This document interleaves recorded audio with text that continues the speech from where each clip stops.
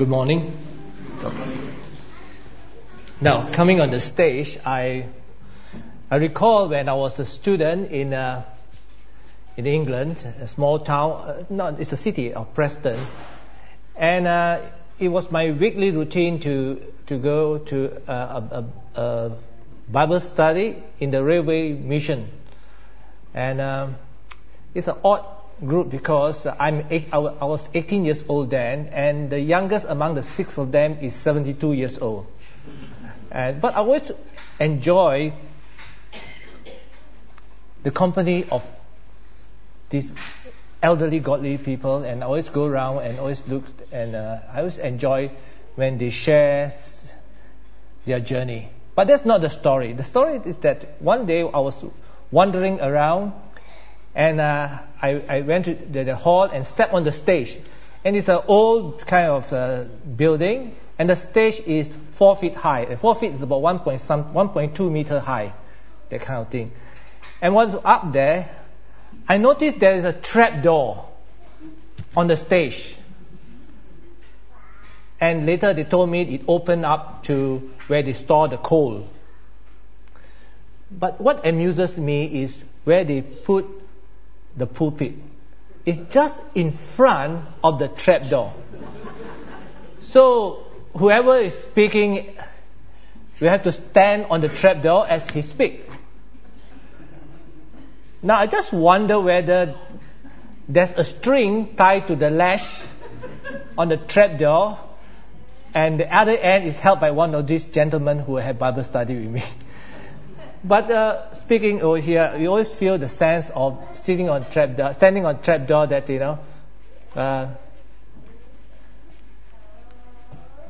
we hope that what we say will be a blessing to you, and we'll say it before the trap door open. May the word of my mouth and the meditation of our heart be acceptable to the Lord this morning. You have heard the story, the chapter 3 being read to us, and if you are not really in the initiated to reading the Bible, maybe you can start with the book of Esther, because Esther is what we call a narrative, a story told, a good story, a short story. So you can begin there and read Esther and enjoy Esther like you enjoy any novel. And I think the Lord will bless you. And when you have finished Esther, just go on to perhaps the Gospel of Mark. So you find that you will continue reading the Bible, and I hope the Lord will bless you. Now, Esther chapter 3 was read to us, and let me just go through with you the main point, the main movement in that story. You have Haman, who was promoted to a place of influence. And as part of the package, people have to kneel down when he comes around. And you have a character, Mordecai, who refused to do that. Mordecai was obeying his conscience, because he, being a Jew, had to obey the 10 Commandments, and they are not supposed to bow down except to God, to kneel down except to God. So he was obeying his conscience. And because of that, Mordecai was suddenly enraged. But it doesn't make too much sense, because his anger started to escalate so fast that instead of just focusing on the person who sort of insulted him by not kneeling, when he found out that Mordecai is a Jew, he decided to exterminate the Jew. And the scale of it, he wanted to exterminate the Jews in the kingdom of Xerxes, which actually today, in the eastern border will be Pakistan, and on the western border will be the river Nile. And every Jew in between, which means also Jerusalem. Those who went back from exile, they be there, they too will be exterminated. That scale, which means all Jews will be killed. And that was his hope. That was his plan. And when he forwarded the plan to King Xerxes, I can understand how he manipulated King Xerxes, because King Xerxes had just came back from a defeat, a terrible defeat in Thermopylae. He was defeated by the Greek. Some historians say he took 1 million soldiers there, and he was defeated. He came back, and I'm sure he developed this paranoid that there's enemies all around him now. So when Haman took it to him and said, look here, there's a group of people who in your kingdom will not obey you. They are rebellious people. And Haman just bought it and said, okay, go with your plan, kill all of them. And the end of the chapter 3, it says that they were having a drink after that. It was a plan well set. Now, to understand why Haman sort of escalated his anger to all the Jews, we must investigate a little bit of Haman's background. Who is Haman? It says here he is an Agagite, or I'm not sure how you pronounce it, but near there, which means he is an Amalekite. And the Amalekite race, for 500 years till then, had been in conflict with the Jews. And so, there is a racial tension. So Haman now has the opportunity to wipe out the Jew. Why not? But more than that, that's why the Bible actually sort of helps us to link stories together. More than that, Haman's great-great-great-great-great-grandfather was King Agag. And he is the person who was killed by Saul. He was killed by Saul after the battle. So, Haman have known all that. And in fact, what this conflict of Haman's family through the ages is written in the book of the Jews. And that's why we can understand why Haman escalated and used this opportunity to wanted to squash, to kill all the Jews. And it makes sense. But I want to draw you to a larger picture, and therefore it becomes relevant to us. And the larger picture is this. The larger picture doesn't go all the back only to 1 Samuel chapter 15, where the Haman's great-great-great-grandfather, King Agag, was killed. It goes all the way back to Genesis chapter 3. Genesis chapter 3, at the fall of man. Let me read what is stated here. And this is after Satan have deceived man, and man have disobeyed God, and God cursed Satan. And in chapter 3 verse 14 it says, so the Lord said to the serpent, which is Satan, because you have done this, cursed are you above all the livestock and all the wild animals. You will crawl on your belly, and you eat dust all the days of your life. And I will put enmity between you and the woman, and between your offspring and hers. He will crush your head, and you will strike his heel. Now, and this is the larger picture. From the fall, Satan is cursed by God. And with prophetic message that the son of the woman, Christ, will give a fatal blow to him, crush his head, but Satan will strike his heel. There will be enmity between man and Satan. And from then on, Satan had been unleashing relentlessly evil and corruption on mankind. And in particular, he has always been trying to frustrate God's plan frustrate God's plan. And how does it fit onto this Esther chapter 3? If you think that Haman were to have succeeded in killing all the Jews, we won't have Christmas Day. Christmas Day would have stopped 500 years too early.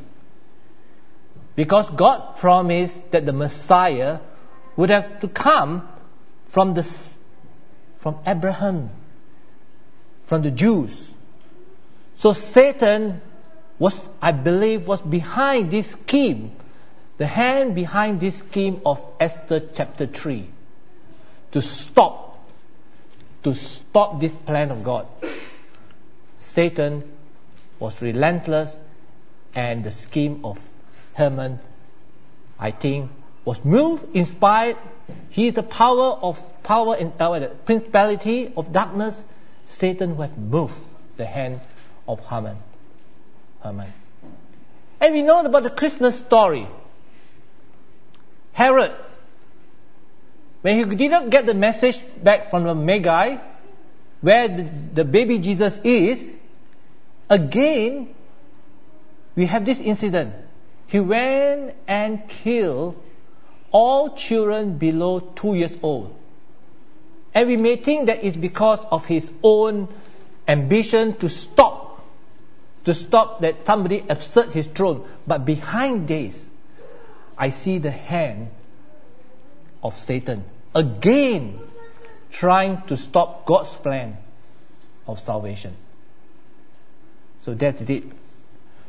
So the first thing I would like us to pick up from here is the awareness, the consciousness that what we're going to do, what we have been doing even from the playgroup and all that, actually, we are actually fighting in conflict against the power and principality of Satan.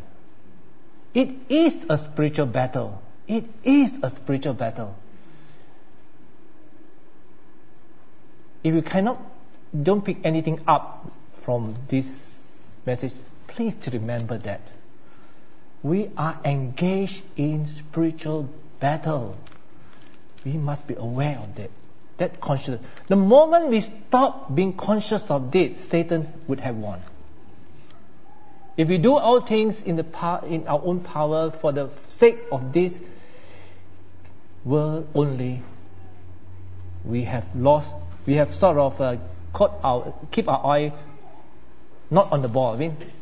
So we have to keep our eye on the ball. So the first thing I would like us to remember is the consciousness that this is a spiritual battle, and we are in the battle. Now, I would like to. Now, what about Mordecai? Now, Mordecai, because of his conscience, would not bow down. A simple gesture of kneeling to Haman. A simple gesture is because of his conscience. Now I want to bring forward a few C words which begin with C. We have just now, we have to have a conscience. We have to have conscience, C words, conscience. Now conscience is important to us. Conscience is important to us. Paul wrote to Timothy in the first letter of Timothy. He says that in Timothy chapter 1 verse 16,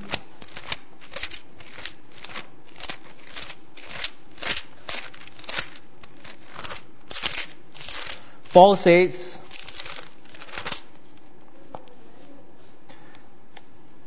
verse 19, Timothy chapter 1 verse 19, he is holding on to the faith and a good conscience.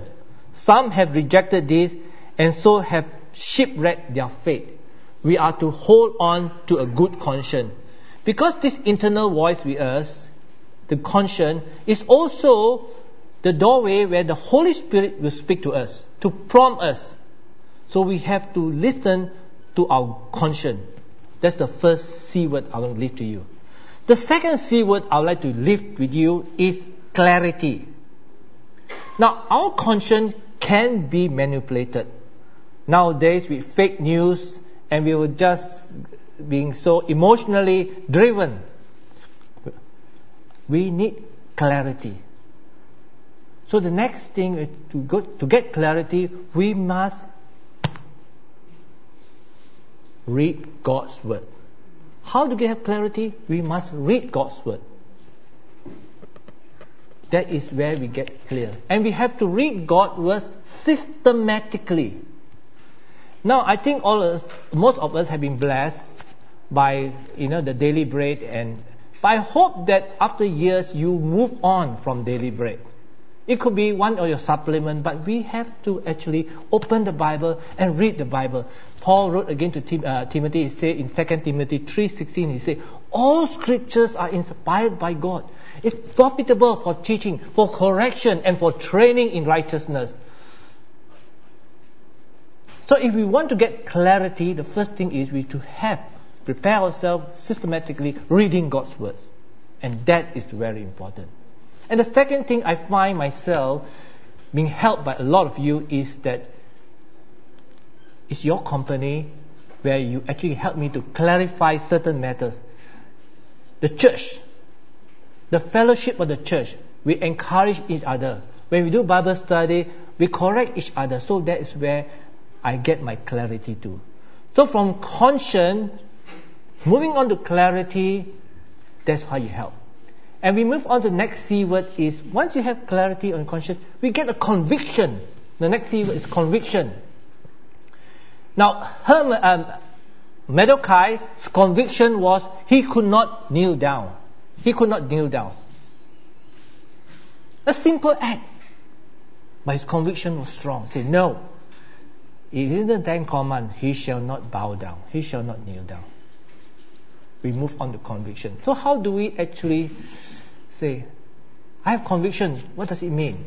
I can give you a suggestion. The first conviction is that when you do something or don't do something, like Mordecai, he's refrained from doing, his conscience is put at rest.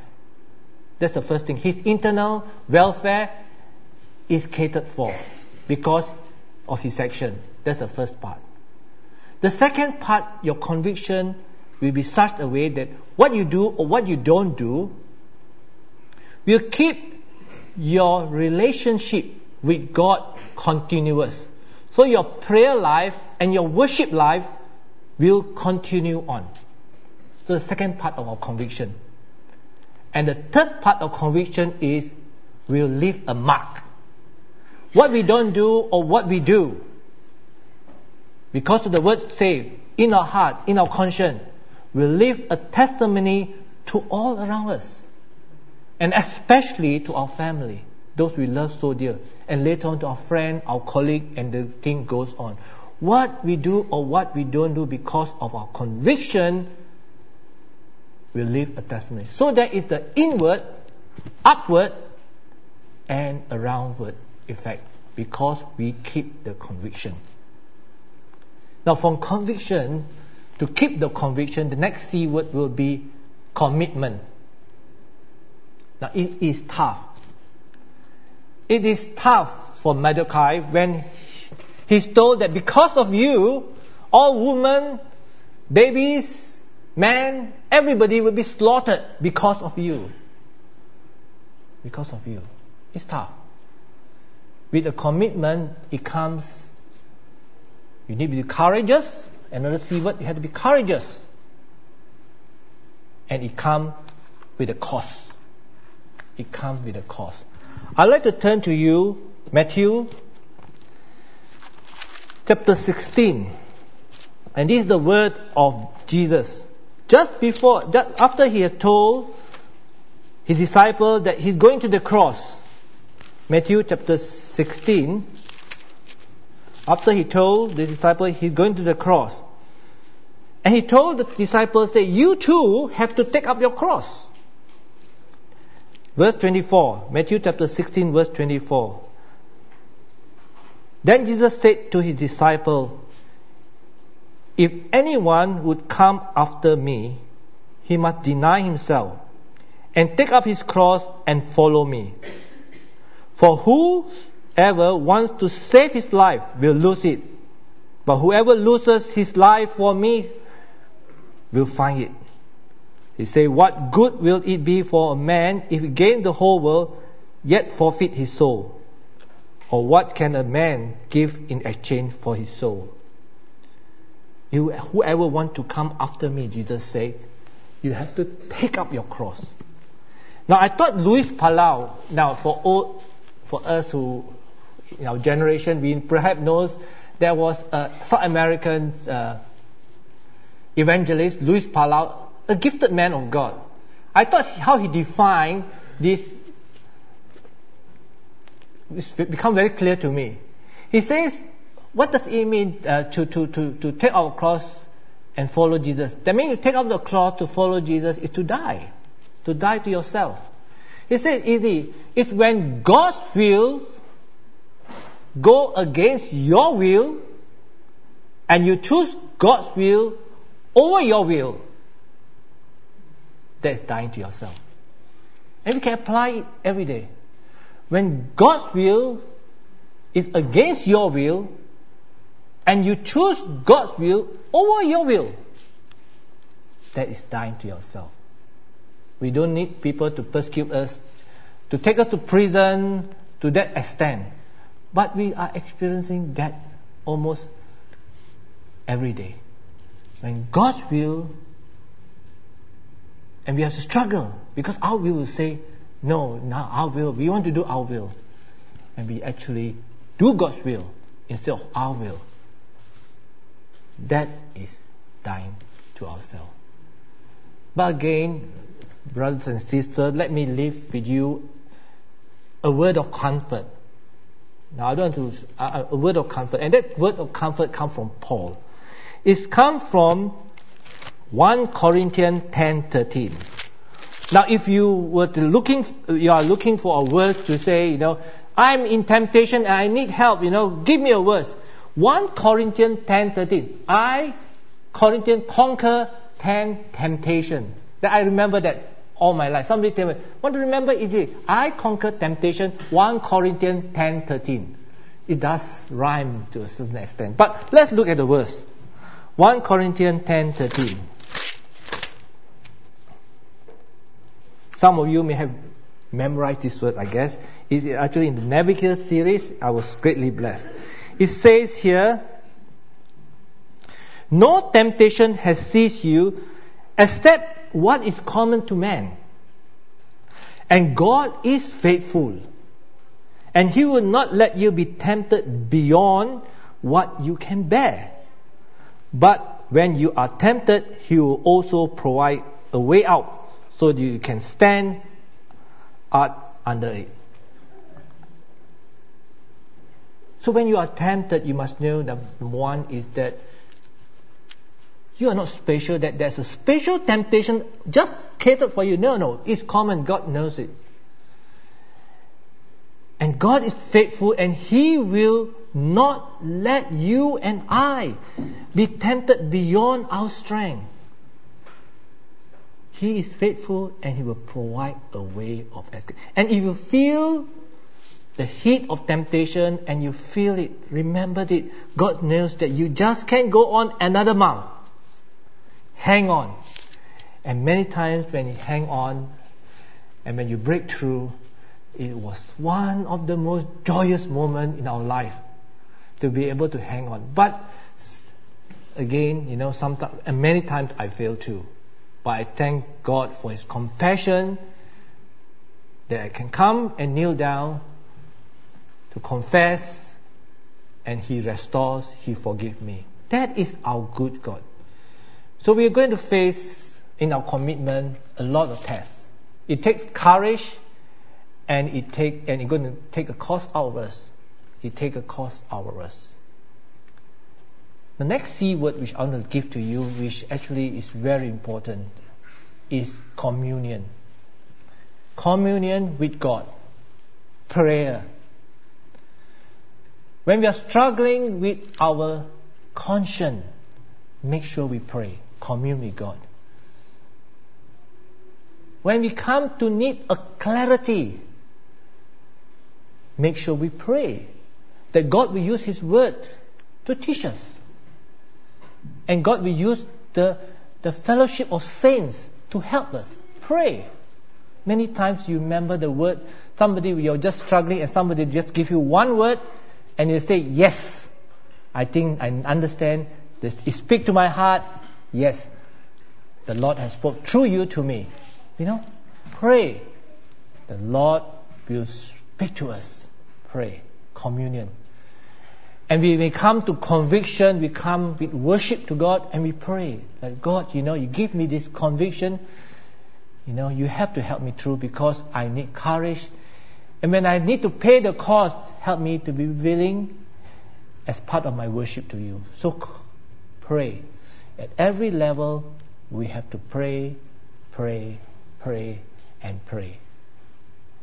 And in our church here, we are praying for you. Every Sunday, we are going through the list in our directory. Few of us we gather 9:15 and we go through and pray, and we pray that the Lord will bless you, bless your family, bless your walk. The Lord will richly bless you. Pray. Let me end with a story. I began from England. Now I'm going to end with England as well. But let me begin the story, and I will call this story title, Play the Man. Nothing sexy about play the man. Now, there was a man by the name of Polycarp. He was the bishop of Smyrna. Now, that's not England. He was the bishop of Smyrna and is now called Izmir in Turkey. And his mentor is Apostle John. Can you imagine that the person who's mentoring, who actually helped you, knows Jesus personally? So you know when he lived. He lived in the 1st century. Polycarp. Now he's a bishop, and don't have that view that at that time the bishop will be wearing long robe with a tall hat and go around and publicly people will appreciate you, because at that time to be a Christian you are outlawed people, and so you are the leader of Christian. You are really